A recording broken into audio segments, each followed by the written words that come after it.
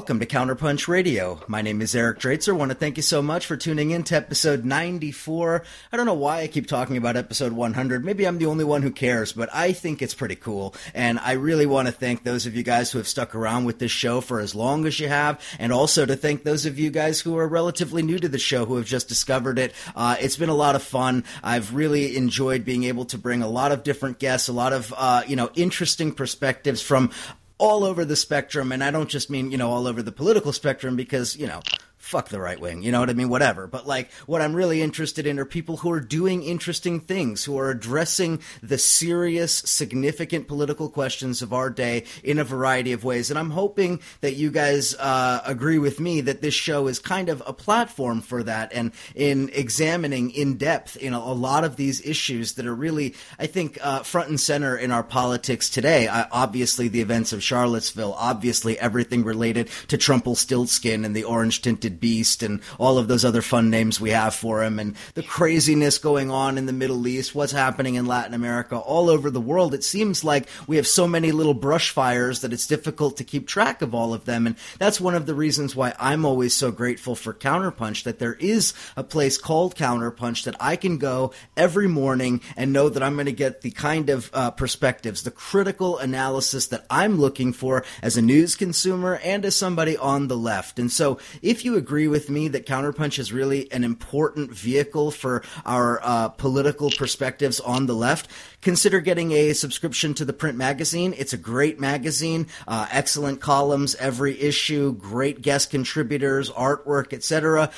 It's a great way to support Counterpunch. It's also pretty cool to get a paper magazine in your mailbox. I don't know about you, but I don't do paper really anymore. So Counterpunch is the only one, and I really do appreciate that. And it's very gratifying, I have to say, those people who email me and say, you badgered me so many times that I finally got that magazine, and I'm really happy with it. So also, please do consider, if you don't want the magazine, just go to the PayPal feature on the website. You can donate there. You can pick up the phone and call Becky in California. You could do all sorts of different things to, become part of the Counterpunch family, and it really is kind of a family. So also, positive reviews for this show are always appreciated. iTunes, Google Play, Stitcher, all those other venues where you can do that. That's greatly appreciated. And if you want my other work, please do become a patron. You can go to patreon.com/Eric Draitser. All right. All the self-promotion out of the way. Let me turn to my guest. I think she's probably well known to most of you guys, but well, maybe not everybody. Who knows? Abby Martin. Abby Martin is on the show today. Abby is the founder of MediaRoots.org. She co-hosts a podcast, Media Roots Radio, with her brother Robbie, who's a friend of this show. You can also find her work, The Empire File. She hosts that on Telesur. Follow her on Twitter at Abby Martin. Abby, welcome to Counterpunch Radio. Thanks so much for having me on, Eric. A huge fan of the publication. Oh, thank you. And huge fan of your work, and very grateful for you to come on today to talk about, we have a lot to talk about, really, but man, I think that we would be doing a disservice if we didn't focus on the current situation in Venezuela, the work that you've been doing on that subject recently, because it's obviously so critical. It's critical in terms of geopolitics and, global political strategy, etc. But it's also critical for those of us on the left who do want to follow what's happening in the Bolivarian Revolution. So let's begin there. And can you just tell us, before we get into the the nuances of the issues and some of the specifics, can you tell us about your recent trip there, what you were there to witness, what you actually saw, and what your experiences and perspectives were after your trip there? Sure. Like a lot of other leftists who have been anti-imperialist for a long time, I kind of vaguely knew about the Bolivarian Revolution. I was a fan of Chavez, obviously, for saying that Bush, smelled the sulfur in that famous UN speech, and of course the controversial comments that he made that really helped exacerbate the rift between Venezuela and the U.S. empire. But other than that, I hadn't really been following day to day or really knew the nuances of how the revolution had transpired and what has happened since. So going there, I kind of was going with the perception that a lot of other Westerners were getting, which is these crazy edited videos of brutal repression on the streets, right? Of so-called allegedly peaceful protesters. So other than that, of course, we hear that the press is totally controlled, right? That Maduro controls the press. And ever since Chavez died and Maduro took over, he's just been consolidating power and more dictatorial ways. So before going there, of course, knowing where I was coming from, which is we're a production house. The Empire Files is a production house, and we sell a show to Telesur. Telesur is a Latin American conglomerate of different state entities that funds what was supposed to be a countermeasure to CNN consolidation of corporate media around the world. So I talked to my boss about it, and I was just like, this is. As you know, we're going to report exactly what we see. We never had any sort of guide or anything like that. Just letting people know who think that somehow my reporting was shaped by the fact that we sell our show to Telesur. Complete falsehood, right? So anyone who knows my work also knows that I will put my job on the line to tell the truth. I have extreme editorial independence. I will never do anything unless I have complete control over my editorial line. So that aside, we go there, and we were surprised at how normal everything seemed. And as you're there longer in the country, we're there for nearly a month, but the longer you're there, the more you realize that the majority of the country really functions normally. It's just these protest barricades that are constant, that kind of shut down city life in certain centers. So I'll start with the protests, and that's, yes, there are massive protest demonstrations that are entirely peaceful, right? Up to 100,000 people have been protesting in the streets, demonstrating completely peacefully. The police and National Guard do not respond to these protests. And I went to one. I talked to several people. I heard all of their grievances, and this is all in the episode. I tried to, with these episodes, really lay out the Venezuelan voices themselves without inserting my narrative or agenda or bias, unlike before, where I kind of come out and wear it on my sleeve. I really wanted these people to tell their own story, because you rarely hear from Venezuelans themselves. So, got all their voices at the protest. And then, as the night went on, Eric, I witnessed one of these guarimbas, one of these protest barricades unfold in front of my eyes. And I realized that this is the tactic, this is the strategy that's used, that you see this death toll coming from. We've heard this death toll, 120 killed in the streets, right, since the unrest began. That's a lot of fucking people who have died. And then once you're there, you kind of see how the protest shifts. Where let's, just imagine a contingent of maybe 100 or less people, semi-armed protesters, clad with shields and homemade mortars and Molotov cocktails, and they are going up and directly confronting National Guard and police officers. And as the night went on and the peaceful protest ended, we were following these Guarimba protesters, and they came up to us extremely hostile and confronted me saying, "Where are you? Who are you with?" Like screaming in my face. And I was like, "Oh my God, we're going to get fucking jumped." I was like, yes, we've been to Palestine. I've Mike, my partner, former occupying soldier of Iraq, but he said at that moment, it was one of the scariest moments of our lives, because we know what these people are capable of. And I'll get into that in a second. So what they told us, and I said, "I'm American. We're here to cover you like in a fair way." And I said, "We're American journalists." And to them, America, they love American propaganda because it paints them and glorifies these protests as right and just. So they were just like, "Great, don't film what we do. Film the repression that happens to us. Film what the state does to us." And I was like, "That's crazy." Okay. So we follow these guys. We see them burning giant trash piles of flame.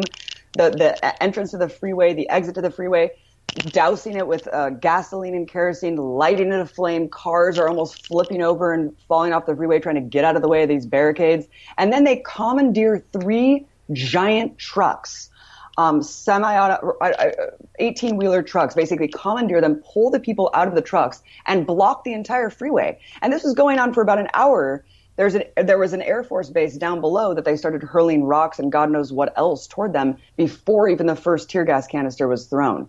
And I thought, wow, coming from, Occupy Wall Street, covering what goes on in America with this militarized police state that we have, I was appalled that it took that much for a tear gas canister to fly. And then at the end of the night, Eric, I realized that there was no arrests. We found out the next day, no arrests that night. Compare that to the 200 plus people that are facing life in prison for a broken window, just simply for being in the vicinity of an inauguration protest. So what you realize is that these people have direct provocations and confrontations with the police. And a lot of the death toll, when you break it down, the vast majority, well over half, has been caused directly or indirectly by opposition violence and protesters, with either the barricades, cars trying to get out of the way, getting crushed, motorcyclists getting crushed, or just police, National Guard members getting shot and killed. And then aside from that, the most despicable kind of thing about the death toll is you see a lot of these people have been killed directly by political assassinations of Chavistas. At least 5 people, and this is all from opposition protesters, have been burned alive. Now, I can't liken that characteristic to any other group other than maybe the KKK or actual direct Nazis in Ukraine. I mean, that is a really fascistic characteristic of the opposition, and you cannot argue with me that has any relevance to attain a political goal whatsoever. And people actually have tried to argue with me. And then when you look at the targets of the opposition protesters, you realize, that kind of tells you all you need to know. Here you see them using the poor cynically to advance their own agenda and say, we're starving, we can't afford food. They're burning food distribution warehouses, factories. They burned 50 tons of food meant to divvy up, subsidize for poor people there. So the protests are happening in wealthy kind of upper middle class areas that are controlled even by opposition governors, by police. They're attacking the housing ministry, socialist enclaves, education youth centers. They invaded a maternity clinic and had it under siege for 2 days. So once you kind of unpack, the reality here, you realize that things are not all they seem, Eric. And the way that the media covers this protest movement is fucking atrocious. And that's just the protest. I mean, we can get into, the media, of course, is completely obfuscated too. I mean, I went and bought 8 newspapers at newsstands around the country, around Caracas. 5 or 6 were vehemently anti-government. I mean, it was incredible. 2 were pro-government, but the majority of the press is opposed to Maduro. And they get away with way more than you would ever see the press here. And as we know, Eric, the corporate media might as well be state media here, because all it does is echo imperial propaganda and pro-empire, pro-war, pro-corporate propaganda. So it was incredible to see kind of reality inverted as I was there. Yeah, absolutely, Abby. I think you're spot on. Obviously, this idea of this sort of inversion of reality that we understand in the United States, or really just in the global North generally, what protests look like, how law enforcement responds to them, how they play out from the early morning to the evening, and usually ending in mass arrest, usually ending in criminal prosecutions and so forth. And you transplant that understanding to Venezuela, and it simply doesn't hold. Now, I was there in December of 2015, and listeners of this show know, because I've mentioned this pretty much every time we've talked about Venezuela, but that was a really landmark election, because that was the election that Chavistas lost, where the right wing really took control of the National Assembly. And going around Caracas and to other parts of the country after that election, there were a lot of really interesting things that came to the surface, including some of the disaffection that people had with the Bolivarian government, or with the Bolivarian revolution and with the Maduro government.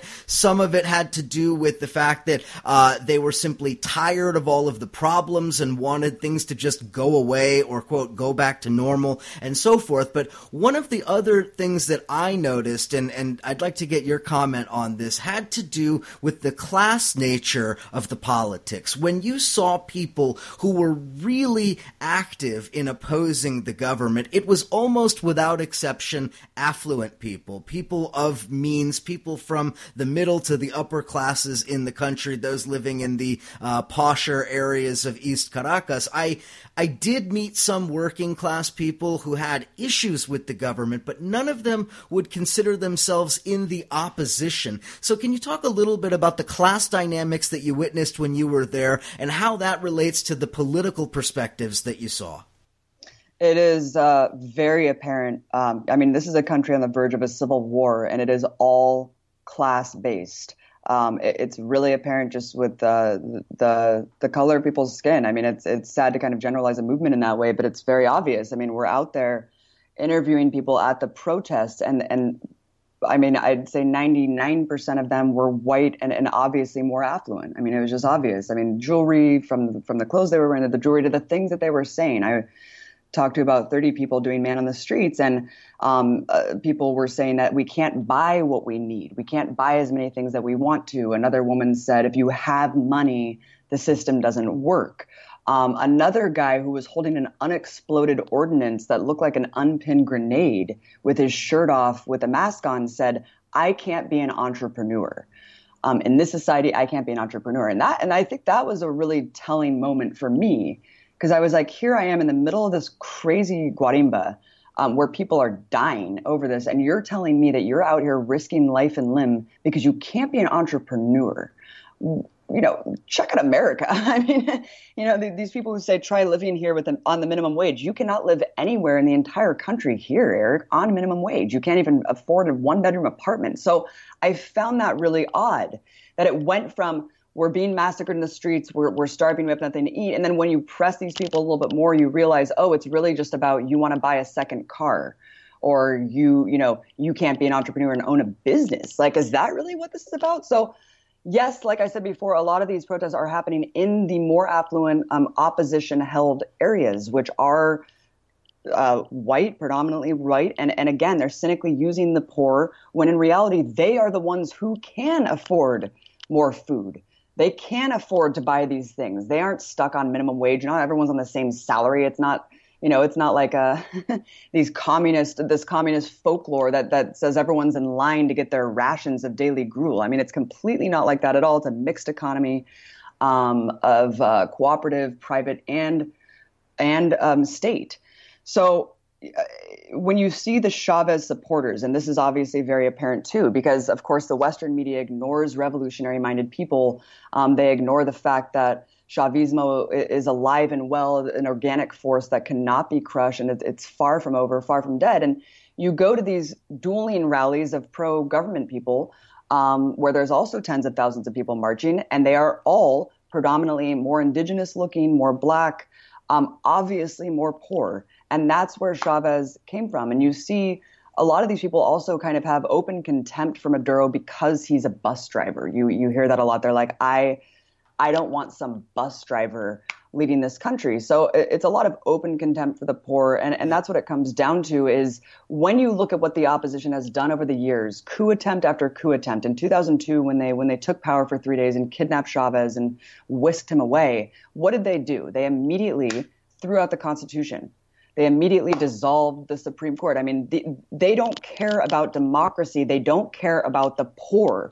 These are propaganda talking points used to create some sort of international hysteria so they can honestly have regime change, U.S.-led regime change and a coup, because they are afraid that they cannot win democratically, obviously. Otherwise, they wouldn't have tried to take power through undemocratic means ever since Chavez got elected. Well, that's right. And one of the most common things that you hear from people who have been living in Venezuela for a long time, be they Venezuelan or be they expats who have settled there, is the fact that over the course of the last 15 years, the opposition went from open contempt for everything that Chavismo was about, that Chavez was about, open contempt for the poor, open contempt for a lot of the most core issues that Chavismo was interested in, to now attempting in various ways to absorb those tactics into their own strategy, into their own talking points. So you see the right-wing opposition, which is misogynist and racist and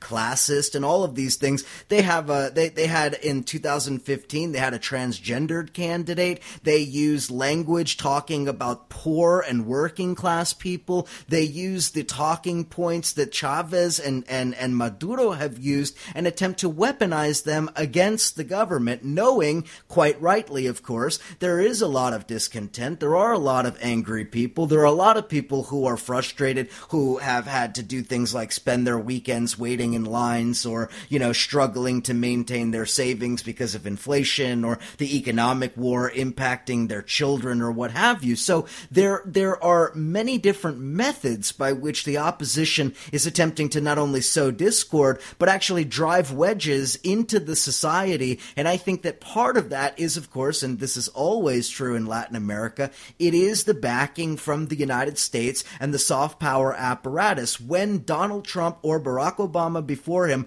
would give these little fig leaves to the right wing, it would only embolden them further. So can you talk a little bit about some of the ways in which the opposition seems to be motivated by social chaos and, secondly, the United States? Absolutely. Well, Capriles, that's amazing that you were there also. Were you observing the election? I wasn't an official observer. Yeah. I was with a delegation from New York City, I guess you could say allies of the Bolivarian Revolution kind of thing. Awesome. So Capriles, as we know, ran on like a socialist light platform. I mean, he basically ran on Chavismo light because that's how popular socialism is in Venezuela. I mean, These people have no plan. It's basically, you laid it out really perfectly. It's like the liberal co-optation of actual radical language and thought and using it to basically just push more corporate control, privatization. So it's hijacking revolutionary language, hijacking revolutionary culture, and co-opting it. And you can see what happened since 2015, right? So Chavismo was in power until then. As you mentioned, this was the first time that the opposition really took power in the National Assembly. So what did they do when they took power? Well, unfortunately, they just exacerbated the crisis in every single way that they could. We are talking about an opposition that has received well over $50 million from the U.S. empire since 2000. So when you turn that around on the black market, I mean, just imagine how much money and how far that money can go. And that's going from everything from the pro-democracy, like who knows what kind of fake programs have been installed on the ground to try to manipulate public opinion, et cetera, or on social media. We have to remember that that's a big factor as well of shaping public opinion. But the opposition has done everything from going abroad to try to cancel loans. I mean, this is why that big story about Goldman Sachs, that they tried to propagate this as like, oh, look how horrible. Venezuela got a loan from Goldman Sachs. And this was actually put out there by the opposition as a talking point, again, picking up on the sensibilities of anti-Wall Street leftists, right? To say like, look how hypocritical. Well, actually, you guys have made it impossible for Venezuela to actually have a place on the global marketplace of getting money and loans. So there has been so much sabotage, and this has been revealed time and again. You can go back from just 2000. I mean, just looking at the black market alone, the fact that Polar is the biggest food distribution company in Venezuela. And again, going back to this mixed economy, this is not state run. This is not a controlled economy. A lot of this is private corporations, which still have a huge amount of control over items that are basic staples for Venezuelans, that to make arepas, et cetera. So Polar actually controls, Polar CEO, let me start there, Lorenzo Mendoza. He's an open member of the opposition. He has been accused of hoarding goods. He was exposed in the Panama Papers as hoarding wealth abroad.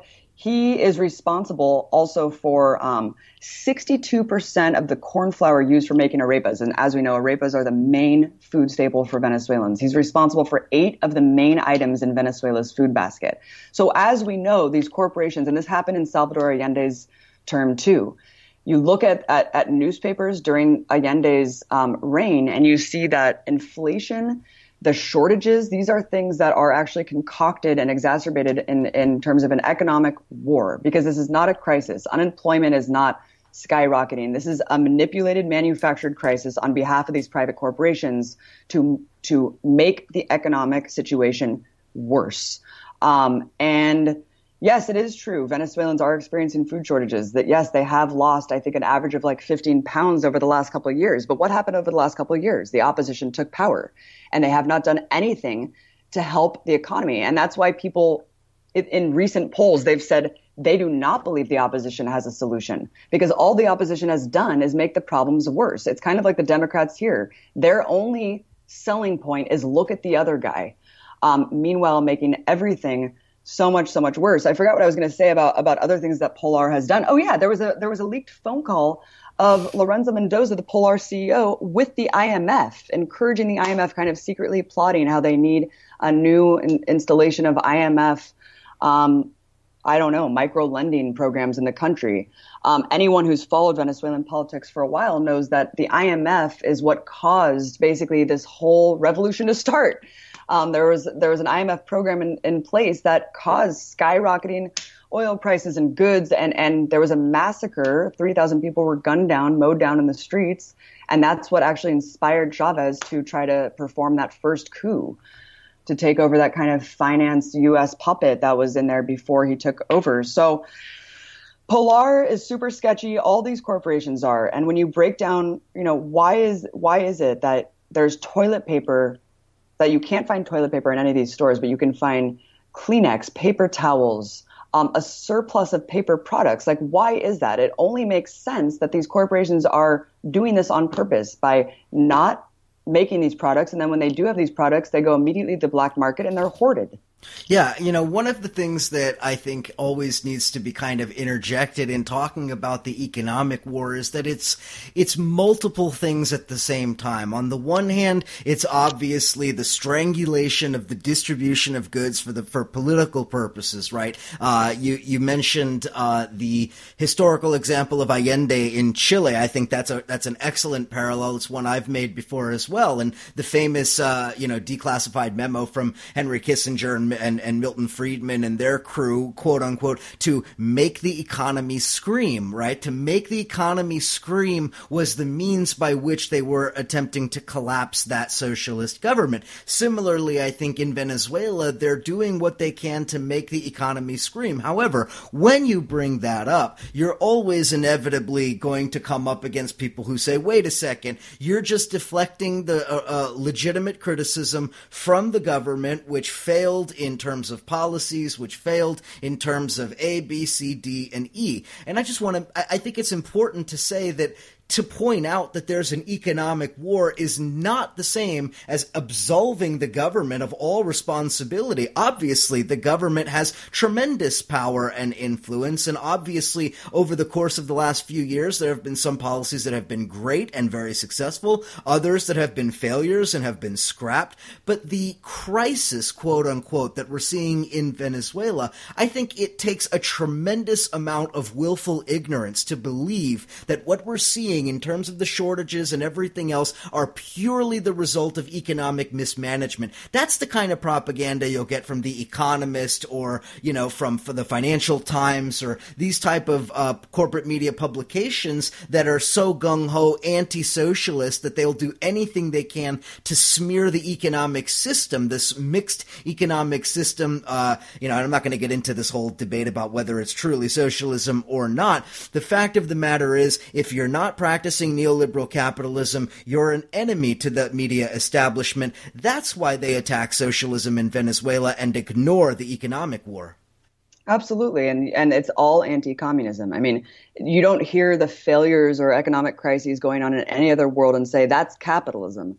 But because Venezuela is this example that everyone can point to and say that's the failure of socialism, and we can say it. It does. First of all, it's not socialist. It's extremely obvious that it's not socialist. And of course, Maduro has enormous responsibility. And of course, there should be accountability with everything from corruption to the lack of diversification with the economy, to the wholehearted dependence on oil. Of course, when oil prices drop, they lost a third of their GDP. That's insane. And to actually have that not affect the social spending and all the missions that they implemented, that's amazing. So yes, of course, but it's not just The Economist and it's not just these financial publications. It's leftist publications too. And this is the problem, Eric. It's this black and white dichotomy that makes me irate, because it's either, so you're just a Maduro lackey and you're just like, it's all the US's fault, isn't it? Or it's like, it's all socialism, it's all Maduro's fault. And as we know, that's a cartoonish depiction of the complex reality on the ground. But of course, it's ridiculous, it's laughable to say that there isn't an economic war and that a CIA-backed U.S. financed opposition would not be doing things to exacerbate that crisis when they've tried so desperately to take power, regain control over the country for so long. So yes, it's a little bit of both, but I would say it's more so the economic war. And there's a lot of criticisms that you can have about Maduro, but it's ridiculous that to point this out, you're somehow shut down from academia. Yeah, that's exactly right. And it's happened to me so many times. It makes me kind of really get exasperated with people sometimes, where they just feel that anything that isn't 100% in complete ideological keeping with their vision of what socialism in this world is supposed to be, then that has to be opposed. Never mind the fact that the country is under direct assault from the most dominant empire the world has ever known. never mind the fact that this is a society that has been subjugated by colonial power for at least 2 centuries, and on and on and on. No. The most important thing is that this isn't 100% exactly how Marx and whoever else may have envisioned it. This is, of course, nonsense, and this is not real politics. But what I wanted to get at, and we're about to go into break here, but I just want to get your comment on this. One thing I noticed when I was there, and it's obviously gotten worse since then because of the nature of the crisis, but when I was going to Venezuela, I was going through LaGuardia, and the TSA agents took away my sunscreen, and they took away my deodorant. So I ended up landing in Caracas, a white boy with very, very fair skin, prepared to be sunburned, no sunscreen, and no deodorant. Now, I was there for 2 weeks. I never did find sunscreen or deodorant. I must have gone into 100 different stores in multiple parts of Caracas and multiple towns outside of the city, and I never did find them. Those things were simply I was unable to get. The only way you could get them was either through a friend with a black market connection, or waiting in line in a government dispensary or something like that. So the reason I bring up this anecdote is not to talk about my smell and stuff. Trust me, people, I took care of it, I promise. But what I'm bringing up is the fact that there is a psychological toll that is taken on regular, ordinary working people as they have to live their lives day in and day out with the reality of an economic war. That the economics of it is only one level. That you have to also take into account the psychological impact that'll have. It'll wear you down. Even the most dedicated Chavista will eventually get frustrated, tired,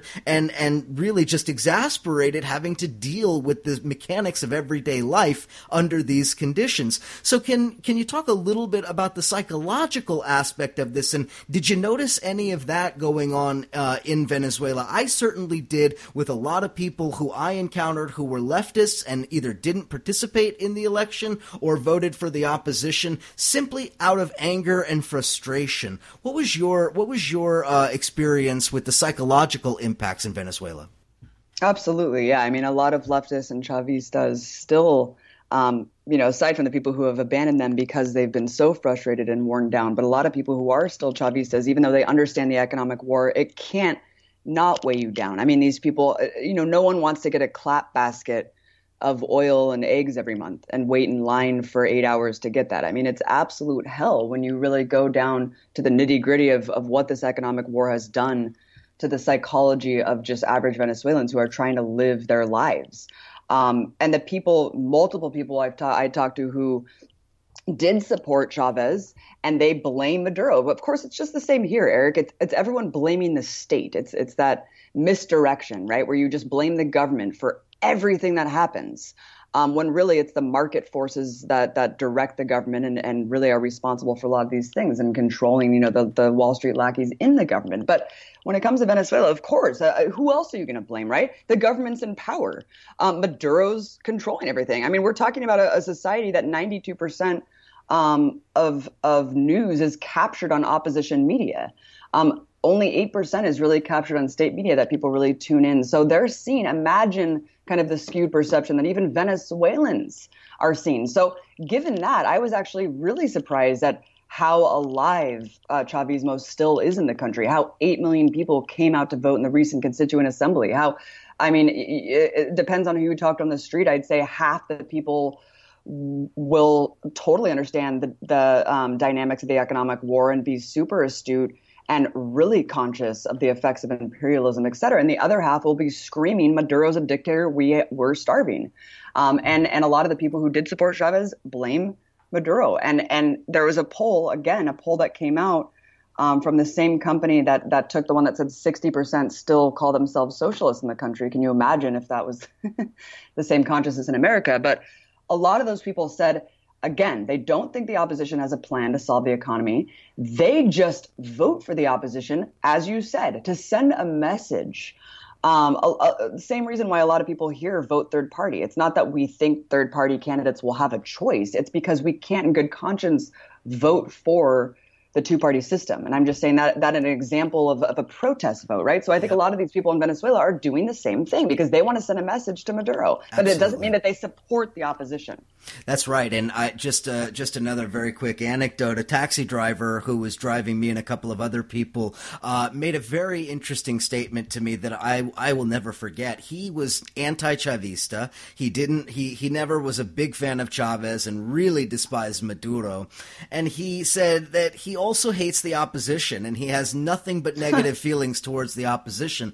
But he voted for the opposition anyway. And I asked him why. I said, you know what the opposition is. You may hate Maduro and the Bolivarian government, but you know what they are. So why are you voting for them? And he said to me, and you know, this really blew me away. He said to me, you know, honestly, I don't really like either option, but if I vote for the opposition, maybe the Americans will ease up a little bit. That's what he said. I mean, This is a taxi driver who is not a supporter of Chavismo at all, and that was his political consciousness. And I had to sit back and wonder to myself, how many other people in Venezuela are thinking that? That is incredible. My God. I couldn't believe it. He said the only good thing about Chavismo is that I can fill up my car for like 4 cents.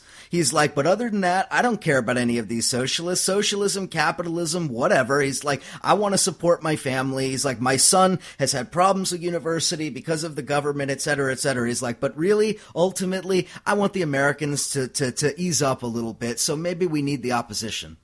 Dude, that's so sad. It shows you how much people are really worn down. I mean, that exemplifies it right there. It's that people are so distraught by the economic war that they're just like, fuck it. Maybe if we put the opposition in, that the opposition will give us goods again. I mean, maybe they'll lay off. Maybe they'll start distributing things and producing products again. I mean, that's a really sad commentary, Eric. Absolutely. It blew me away. So anyway, all right, let's take a quick break. On the other side of the break, a lot more to talk about with Abby Martin. You're listening to Counterpunch Radio. We'll be right back.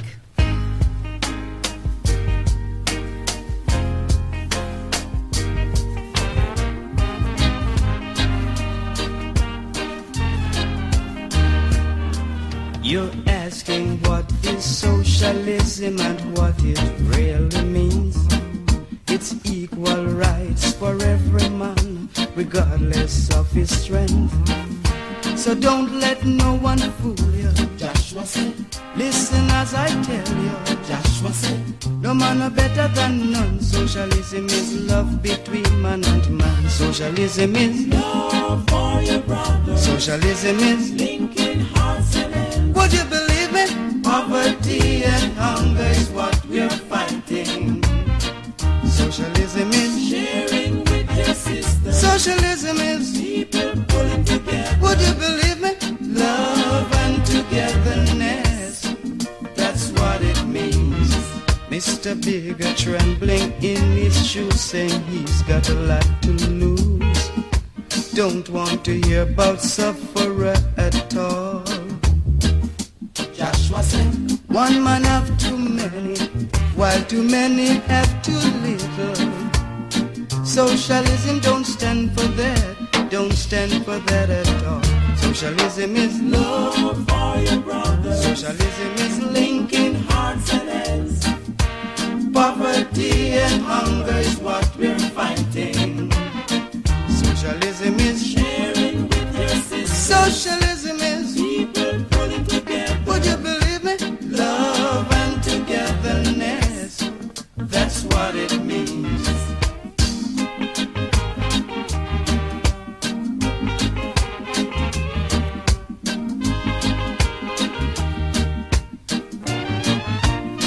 Socialism is love for your brother. Socialism is linking hearts and hands. Poverty and hunger is what we're fighting. Socialism is sharing with your sister. Do you believe me? People pulling together. Oh, love and togetherness.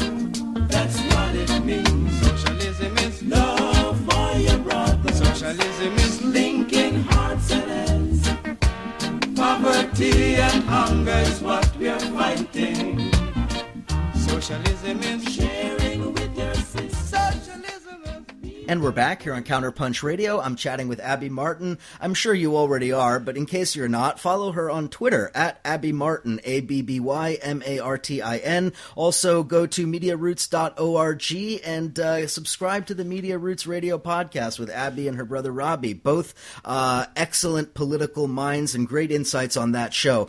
So, Abby, we were talking before the break about some of the psychological aspects of what's going on in Venezuela, but another piece of this puzzle that I think often gets ignored is the, let's call it the international criminal component, because you were talking at the beginning of our conversation about the guarimbas and about some of the tactics that are used, and we need to also remember that a lot of the people who are committing some of the most serious crimes in Venezuela are part of criminal gangs and criminal gang networks, many of which go back across the border into Colombia and have been traced directly to former Colombian President Uribe. You had an assassination for hire ring that was directly connected to him. One of the most prominent Chavistas, Robert Serra, who was assassinated, young, up-and-coming, seen by many as the next Hugo Chavez, assassinated by people directly connected to the former president of Colombia. You have drug runners who are either directly connected to Uribe or other criminal gangs. A lot of these sorts of illicit economic activities are connected to organized crime, as well as the assassination of Chavistas. So did you get any sense from people that you talked to that maybe there was something that wasn't totally Venezuelan about everything you were seeing? Absolutely. We're talking about a country with, I think, 30 million people. How many people are Colombians? 6 million. 6 million Colombians in a country of 30 million people. Dan Kovalik, I just interviewed this great human rights attorney who has been going to both countries. Friend of the show. Yeah, he's great. Yeah. And he studied human rights abuses in Colombia very extensively, and the coverage, the tale of two countries, right? The coverage of Colombia and Venezuela is quite astounding, or the lack thereof when it comes to Colombia. But yes, I mean, in a country with that many Colombian refugees because of the drug war, the war on the left there for decades and decades, that has to do something to a country, right? And of course, all the food subsidization that has been taken off across the border, entered the black market. But aside from that, the paramilitary death squads that have bled over, people who, of course, Venezuela is one of the most crime-ridden countries in the world outside of an active war zone. It's one of the most dangerous countries to be. The violence and murder rate is no joke, but you cannot look at that country in a vacuum. You cannot look at the crime rate in that country in a vacuum without looking at what the U.S. has done to Colombia ever since Kennedy's national security doctrine. We went in there and basically created the notion of a paramilitary death squad. And since then, hundreds of thousands of people have been disappeared, murdered, tortured. All of this is one and the same when you have essentially an open border between the two countries. And these right-wing paramilitary death squads have come over and taken over wide swaths of territory in both countries. And that failed coup attempt with those 10 dudes who were dressed in military gear. I mean, how much do these paramilitary forces have to do with these coup attempts, with the training of opposition protesters, with these warehouses that we find with all the surplus gas masks and Molotov cocktail factories? I mean, how much of that has to do with what's bleeding over from Colombia, Eric? Yeah, exactly. But another question to ask in that same vein is how much of that is directly or indirectly funded by the U.S. government and U.S. taxpayers? Because, of course, under the Clinton administration and carried forward through the Bush administration was so-called Plan Colombia, in which the United States has given billions of dollars to very corrupt individuals, including Uribe and the people in his networks, and a lot of that money goes missing. It goes into the black hole, and we could, I think, safely assume that some significant portion of that money is laundered and filtered down to these paramilitary death squads. So when you see some of these people in Venezuela doing things like burning people alive or,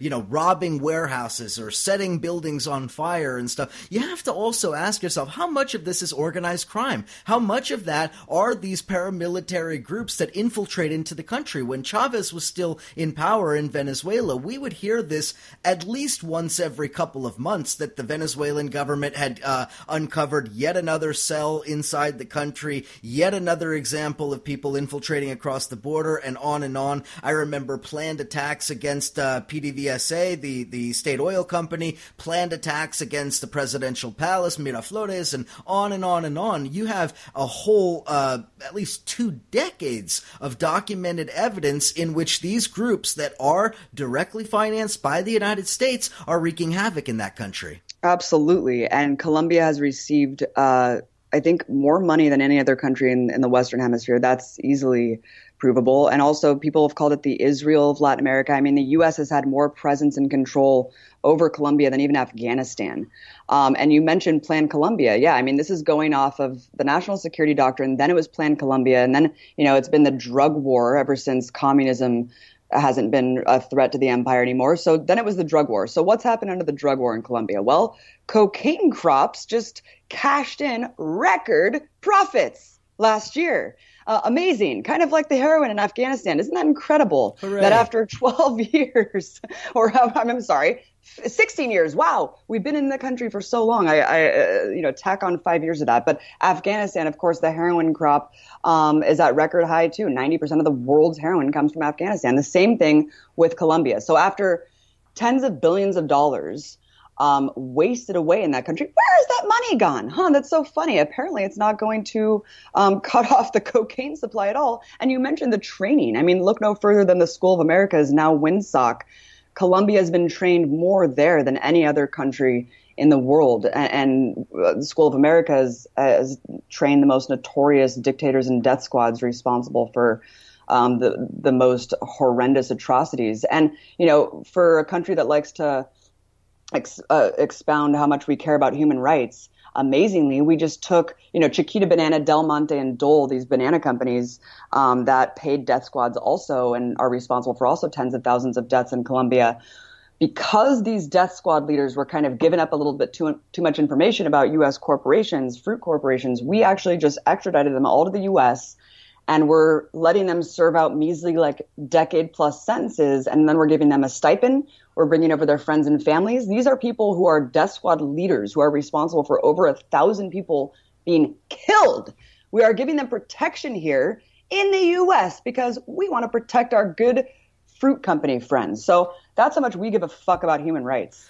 Well, to be fair, the U.S. has a long tradition of bringing over the worst of the worst offenders and giving them government stipends. Let's not talk about the Cuban terrorists and others. Yep. But absolutely. So that's a great point. Now, the international component, I think, is really important here. We mentioned Colombia. On the other side of Venezuela's, on the eastern border, is Guyana, which has a running conflict with Venezuela that has been majorly exacerbated by ExxonMobil. Of course, ExxonMobil is now directly in charge of the U.S. State Department. Funny how that worked out.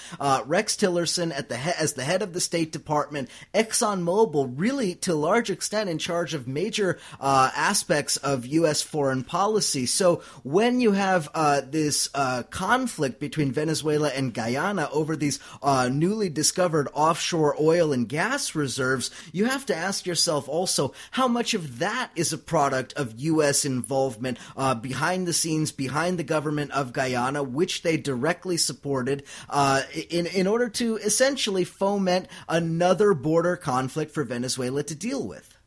Yeah, I mean, Venezuela has the largest oil reserves in the world. It's, when Condoleezza Rice had that Exxon oil tanker and everyone was like, oh shit, how crazy, the Bush administration has all these oil ties. Well, now we have ExxonMobil running our foreign policy. Can it get any more obvious? Yeah. I mean, do we really even have to spell this out for people? I mean, we have the Raytheon vice president, I can't speak, the Raytheon vice president running the army now. It's just a joke, Eric. Yeah, absolutely. And I don't mind pronouncing it president. That's fine. I can say that. But yeah, I mean, I think it is crazy. And then if you take into account what's going on around South America, you saw, of course, the right-wing ascendance in Argentina, where President Macri succeeded Cristina Fernandez. Of course, we also see the what can we call it? A constitutional coup in Brazil, the ouster of Dilma Rousseff Rousseff and the Social Democratic government there in favor of the deeply reactionary right-wing government under Temer and his gang of criminals, which run that country now. Of course, we have right-wing governments in other parts of South America and in Central America as well, not the least of which being the criminal gang that runs Honduras. Thank you, Hillary Clinton and Barack Obama. Yeah. So you have a global, or maybe we should say a regional political situation that is vastly different from what we had 10 years ago when oil prices were high, Chavez was at the peak of his power, and Venezuela was able to flex muscles internationally with things like Petrocaribe, with ALBA and CELAC and some of these other international institutions. So the political reality has changed so significantly and so dramatically in the last few years. I think it's in some ways very predictable that Venezuela would find itself in such a crisis. Yeah, and I think that comes down to really the crux of the whole situation is why leftists and progressives should support the Bolivarian Revolution, because as you're laying out, there are a lot of problems. It's a very different world than it was just a few years ago. And as we're charting this new territory of, Trump, this reality star billionaire con artist who's constantly threatening these countries and who has Rex Tillerson at the helm, I mean, we need to understand what's at stake. And I forgot to mention this one thing, and I really should. It's what happened to us after we got back from Venezuela, Eric, because we were just simply talking about the death toll and how, a lot of the death toll was being manipulated, and that there was actually a lot of opposition people responsible for. We had an actual virtual lynch mob against us. We probably can't go back to the country for a while because there's basically just a death, a call to kill us. Fatwa? A fatwa. Exactly. And right after that happened to us, the threats were acted upon. I mean, a Telesur journalist and also Global Vision journalists were doused with gasoline, told that they were going to be lit aflame. But this other woman who actually was a Telesur journalist, clearly marked Prensa, was attacked by Molotov cocktails, nails, and also was shot in the back by a live round. So this happened directly after we left. And, you look at the Committee to Protect Journalists and Human Rights Watch, and there's not a peep about the opposition, the fascistic, violent tendencies of the opposition actually threatening and almost killing journalists. All you hear about is Maduro's crackdown on the press. So I think that when we're looking at what's at stake, a lot of these leftist publications, if it's Jacobin or Democracy Now!, when, you have all this pressure surrounding you as a leftist or so-called progressive, and it's all about what are you going to do to condemn Maduro, right? What are you going to do to condemn Maduro? But really, we have to look at the situation. There is no third line to take. It's either the opposition or the Bolivarian Revolution. Yeah, there's tons of problems. Revolutions aren't pretty, but revolutions have the right to defend themselves. And I think that when you're looking at both movements, only one movement wishes to rule the other without incorporating that vision into its rule. We've seen this time and again. I mean, all the missions that have been in place over Chavez and Maduro's legacy, those would be immediately overturned and privatized by the opposition. Their plans have already been laid bare. So I think there's a lot at stake. We could see a Pinochet-style fascist dictatorship be installed if Chavismo really does get crushed. But I think it all comes down to, there's an election next year. And we need to support the democratic process and sovereignty of Venezuelans. And we need to support the fact that 8 million people came out to support Chavismo and came out to support that recent constituent assembly. And leftists who don't understand what's at stake and what they need to do to draw a line in the sand and say, we're not going to support the opposition. I mean, it's pretty unfortunate because there is no middle ground. There is no gray area here. I totally agree. Now, I would say this too, and not necessarily picking on any individual or any individual publication, because I think there are a number that are guilty of this. But the reality is, and if you think I'm pussyfooting around it, fuck you, Jacobin. I don't give a shit. But no, I like some of the stuff they published, but the Venezuela shit was garbage. But the point is that I think that a lot of people who comment about Venezuela would do well to speak to some actual Venezuelan revolutionaries, to speak to some actual Venezuelan Chavistas and understand their perspective, because it's not like every Chavista you meet is just blindly supportive of everything the government does. Actually, I saw some of the most blistering criticisms of the government from Chavistas, including some of the most militant that I met, and actually probably the 2 or 3 most militant people that I met were women who were in communes and who were of a mixed indigenous and Venezuelan background. Okay, now these people who literally told me that they owed their lives to the revolution because they were been abandoned by their parents and they didn't speak any Spanish, and they were picked up by some, agent of the government or something and given a place to stay, or whatever the case was. These women that I spoke with, I mean, they told some really, really interesting stories and kind of alluded to some very interesting information that I think people should try to keep in mind. Number one, the military and the government bureaucracy are not the only institutions in that country that are going to be defending Chavismo when it comes under attack. There are millions of people in that country who are not part of any government institution directly who are going to defend the Bolivarian Revolution. So anybody who thinks that this is going to be some quick mop-up job of a collapsing government, they, I think, are severely mistaken. The paramilitaries are not only on the side of the right wing. Right. There are paramilitary Chavista forces that are going to be prepared to defend themselves and to defend what they've built. This is what I'm trying to get across, is that the situation is much more complex than a lot of people really understand or realize. And so when you have leftists in the United States or in the UK or whatever who are pontificating about what should be done in Venezuela and what leftists should or shouldn't say and should or shouldn't think, maybe they should get a fucking clue and actually talk to some Venezuelans and maybe go there. Yeah, exactly. And when you talk to these Venezuelans, you realize that there is a massive grassroots democratic movement. And it was kind of the same in Cuba, as much criticism as people want to levy at Cuba. I mean, you cannot deny the participatory aspect of the government. I mean, mass rallies, mass community organizing.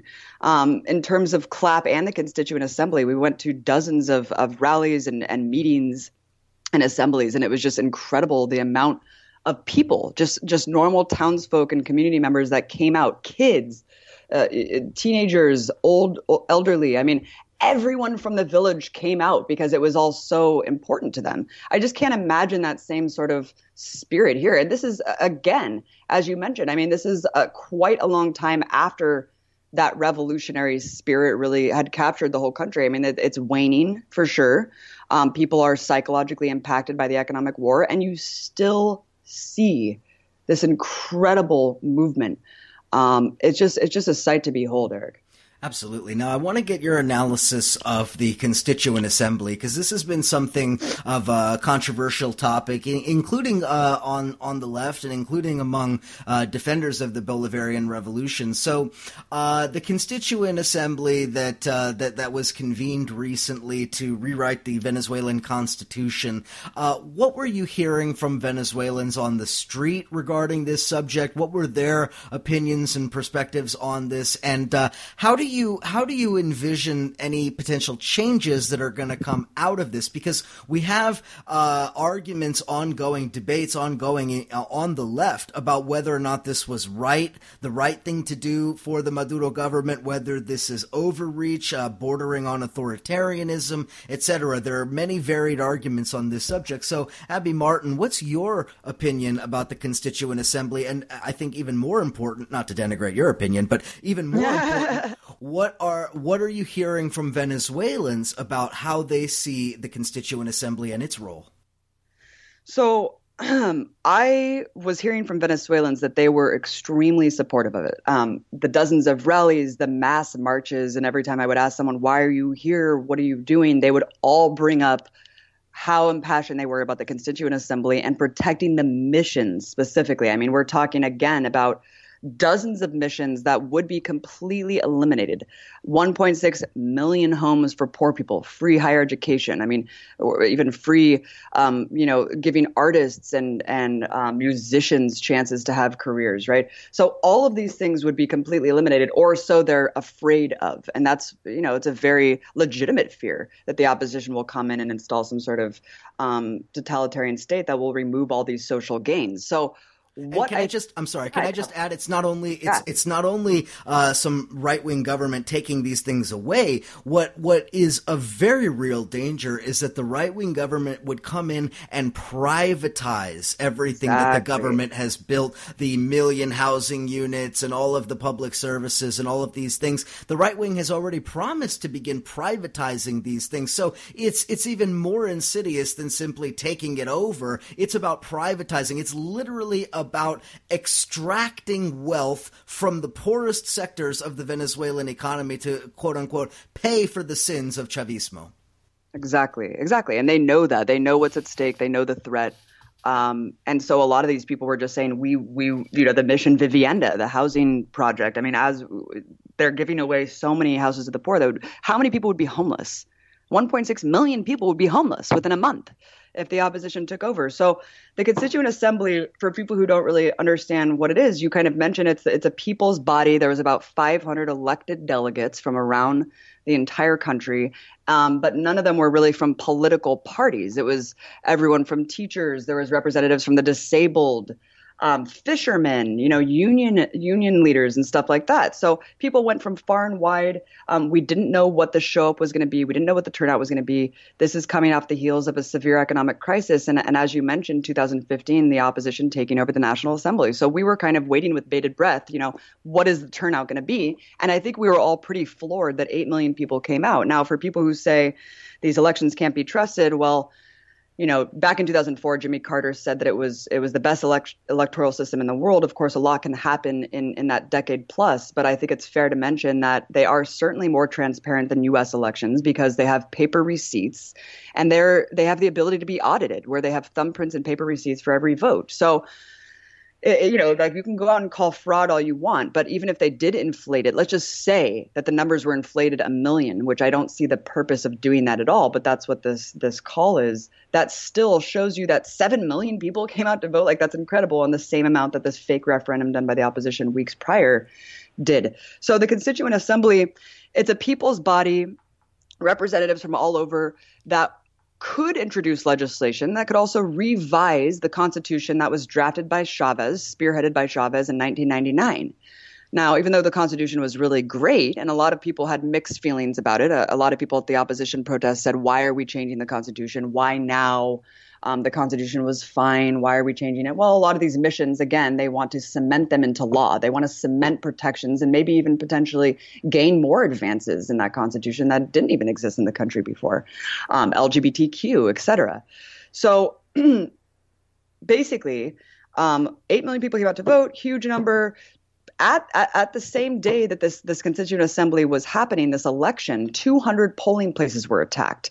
Dozens of police officers were actually shot.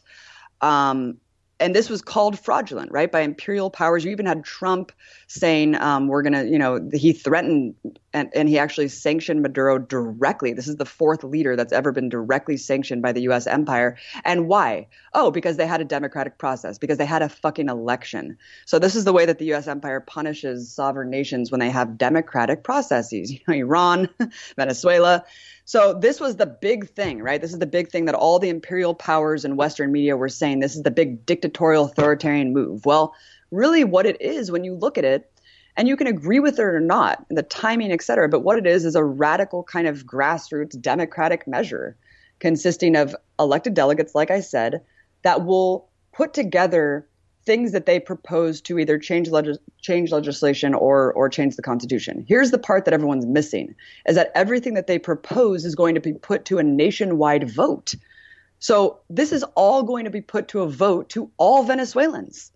Everything that they do with the Constituent Assembly, what have they already done to propose? They've already proposed eliminating military tribunals for protesters. This was a big point of contention by the opposition, by Luisa Ortega, the Attorney General.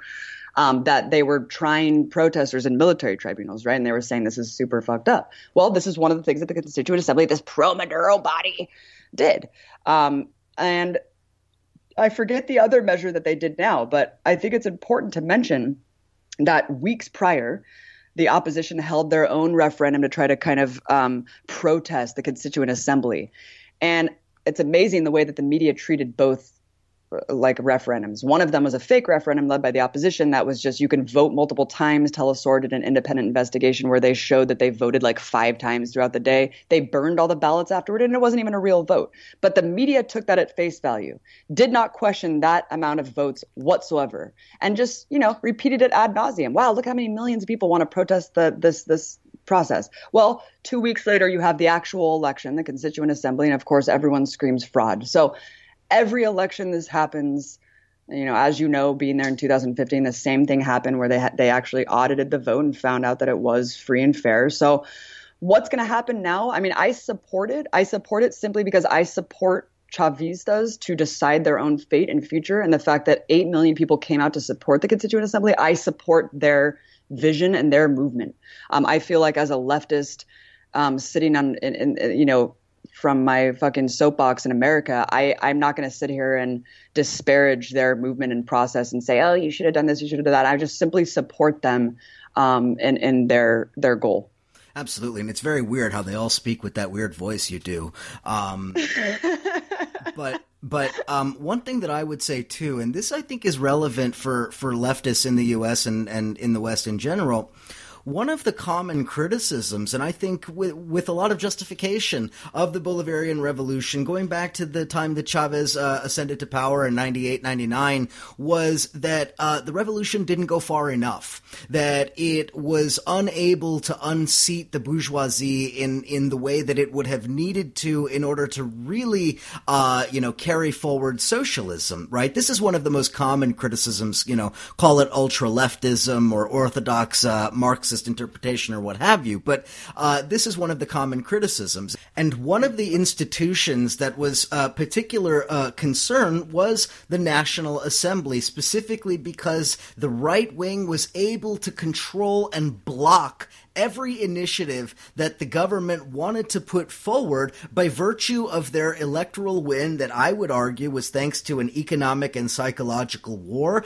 as well as backing from the United States and the Spanish and some other forces around the world. And so what we're actually witnessing, in my opinion, is a transformation of the institutions of the Bolivarian Revolution in order to more deeply cement the program and the direction, rather than having it constantly rely on electoral victories. Because one thing we learned, especially since 2013, is that the power of personality is not going to be enough to carry the Bolivarian Revolution forward. Hugo Chavez was larger than life. He was a personality, for the ages in a lot of ways, and nobody can reasonably expect another Chavez to come and to take the reins of the revolution. And so instead, there seems, at least from my perspective, there seems to be a need for an institutional transformation. And I think that that's what the Constituent Assembly is really about, saying Venezuela is not going to be thrown into the shitter because of a bunch of right-wingers controlling the National Assembly. Rather, we're going to empower the women and the peasants and the industrial workers and all of these other people who have been marginalized, oppressed, and otherwise shut out of government business on the day-to-day level. They're going to be the ones to make these decisions.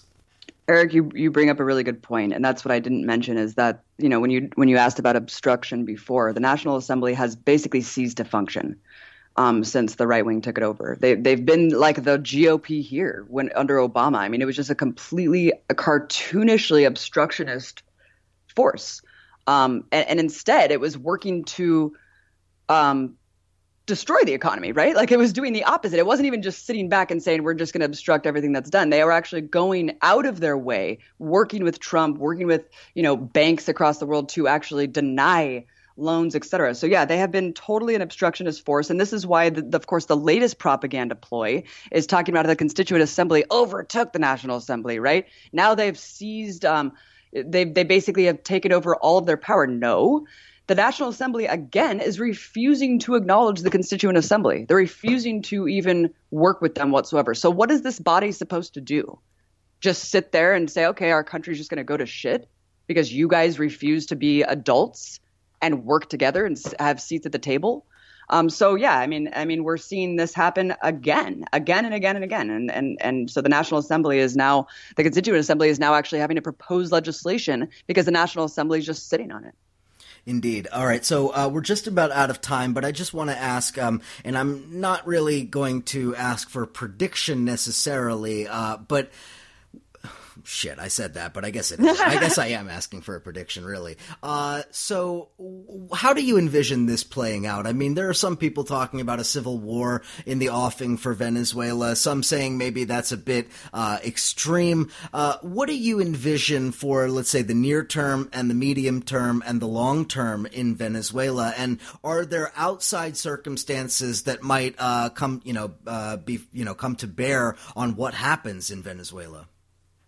Before I went there, I was worried. I was worried for many reasons, things that I mentioned before, but I was also worried at the buying into the propaganda that Chavismo was dead and that the regime change was near.